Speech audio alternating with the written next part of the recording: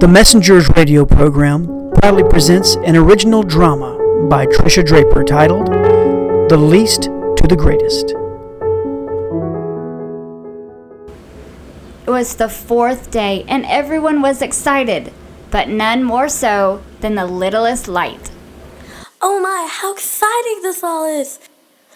Soon we'll be high up in the sky and glowing for the entire world to see.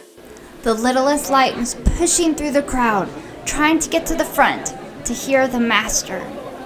Stop pushing! The master is busy, and you are the littlest light. You are not as bright as I am, so you don't need to be so excited. My job will be the best of all. I am the most important.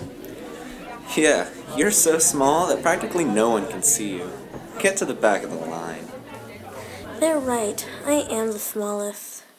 What purpose can I be if no one can see me? The little light pondered this in her heart.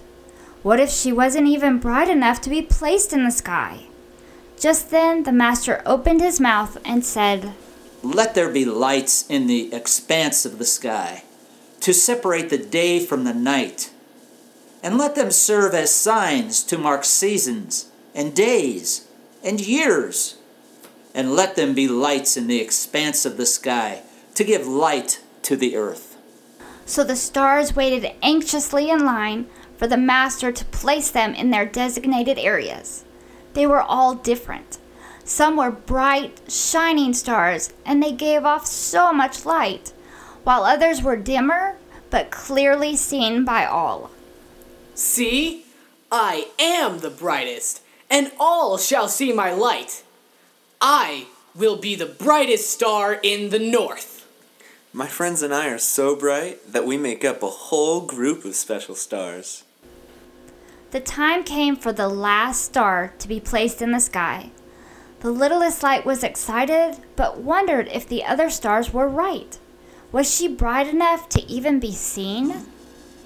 Little light, why are you so sad?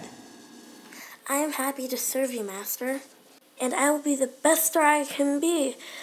But I have such little light. How can I be any help? You may be the smallest, but someday you will be the most important of all. The least of these shall become the greatest. Trust me, you are important. I need you to be my special star. You will know when the time has come for you to shine brighter than all of the others. From that day on, the littlest star was the most excited of all the stars in the sky. She treasured the master's words, and she knew she was going to do something special. But as time passed by, she wondered if the master had forgotten about her. She was still the smallest star in the sky. I have been here in the sky for so long, but the master has not asked me to be special in any way. Did I do something wrong? Am I only going to be this bright for all time? The little star kept wondering about this, but held on to the truth the master had said.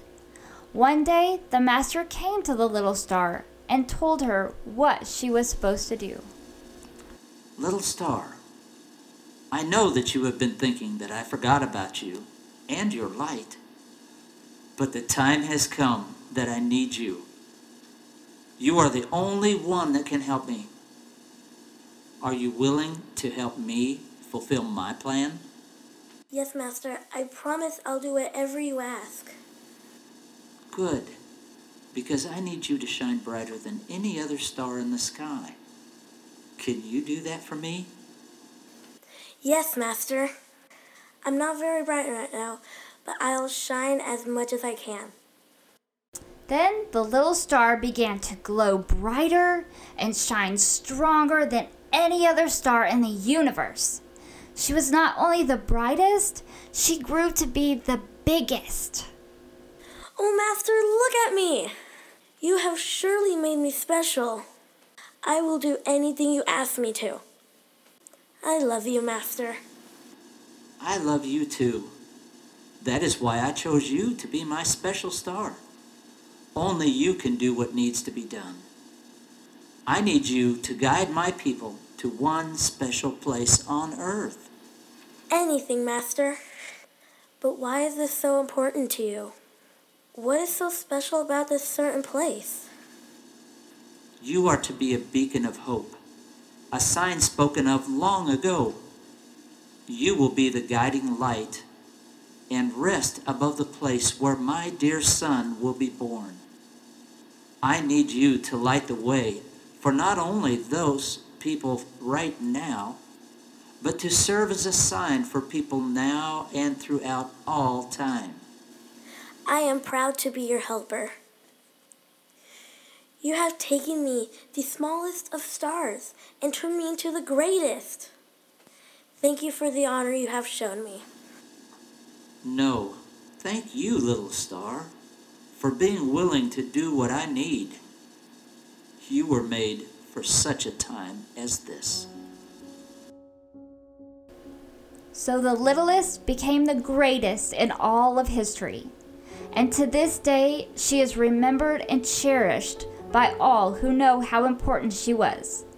The star that led men to the humble stable that holy night when Jesus was born is the same star of hope we now have. It doesn't matter if you're the smallest or the greatest. God uses all of creation, even the stars. We hope that you've enjoyed this episode of the Messengers radio drama. Please visit their website at www.themessengersradio.com